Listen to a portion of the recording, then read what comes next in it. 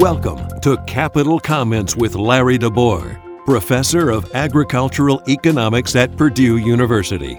Capital Comments offers timely insight and commentary on public policy issues related to state and local government in Indiana, as well as national economic policy. You can find text and podcast versions of Capital Comments archived at www.agecon.purdue.edu/crd/localgov. And now, here's Larry DeBoer. Hi, I'm Larry DeBoer, and this is Capital Comments for October 2019. Our topic this month: how low are Indiana's taxes? We'd like our taxes to be low. Sure, we value the schools and police and fire protection, roads and parks and libraries that our taxes support, but we all like a bargain. We'd like to have all those things at a low, low price. How low are taxes in Indiana? The Census Bureau provides a great source for tax revenue numbers in each state called State and Local Government Finances. They survey the states each year to collect the data. It takes a while to add them up, though, so the most recent figures are from 2016. To compare taxes, let's divide tax revenues by income to see what share of income people in each state pay to each tax. Start with property taxes. Indiana people and businesses paid 2.2% of our incomes to local property taxes in 2016, which ranked 42nd highest among the states. Indiana property taxes are low. We can confirm that with another data source from the census, the American Community Survey. One survey question asks how much people pay in real estate taxes. The median or middle value among homeowners sampled in Indiana was $1,214, which was also 2.2% of median household income. That ranked 44th highest among the states. That's just the property taxes paid by homeowners, which is less than half the total, so we can guess that property taxes on businesses rank a bit higher, but still low. Indiana's state sales tax rate is 7%, which is tied for second highest in the country after California's 7.25%. But 38 states also have local sales taxes, which are local rates tacked onto the state rate. Indiana doesn't. Add in the average local rates for all the states, and Indiana's 7% sales tax ranks 21st. Of course, the tax base matters too. How much of our spending is taxed?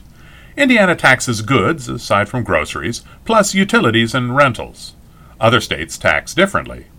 So again, let's use the Census Government Finances data to get the definitive ranking.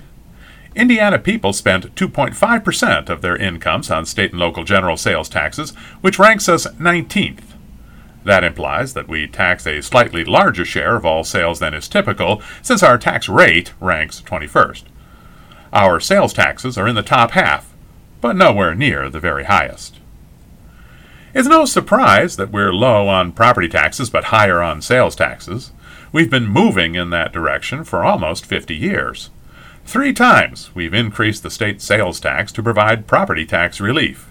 In 1973, we increased the sales tax from 2% to 4% in order to provide a 20% property tax credit. In 2002, the sales tax was raised from 5% to 6%, partly to provide a homeowner property tax credit. And in 2008, we increased the sales tax to 7% to replace the general fund property tax for school districts. The individual income tax is the third big tax. Indiana has a flat rate of 3.23%, but we're one of the few states with local income taxes. In only 9 states do local governments collect significant revenues from income taxes. In 2016, according to Government Finances, Indiana people paid 2.3% of their incomes to state and local individual income taxes. That ranked us 29th, towards the middle of all the states. All the other taxes combined raise less money than each of the big 3. Still, we have the 18th highest corporate income taxes as a percentage of income. The corporate tax rate is lower now than it was in 2016, and it will be reduced some more in coming years, so that rank is probably falling. If we add up all the excise taxes, motor fuel, tobacco, alcohol, and so forth, we rank 40th.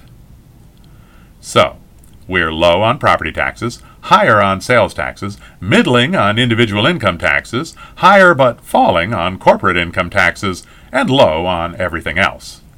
Altogether, Indiana people paid 8.9% of their incomes in state and local taxes in 2016. That's lower than any of our neighbors, and it ranks 34th among all the states.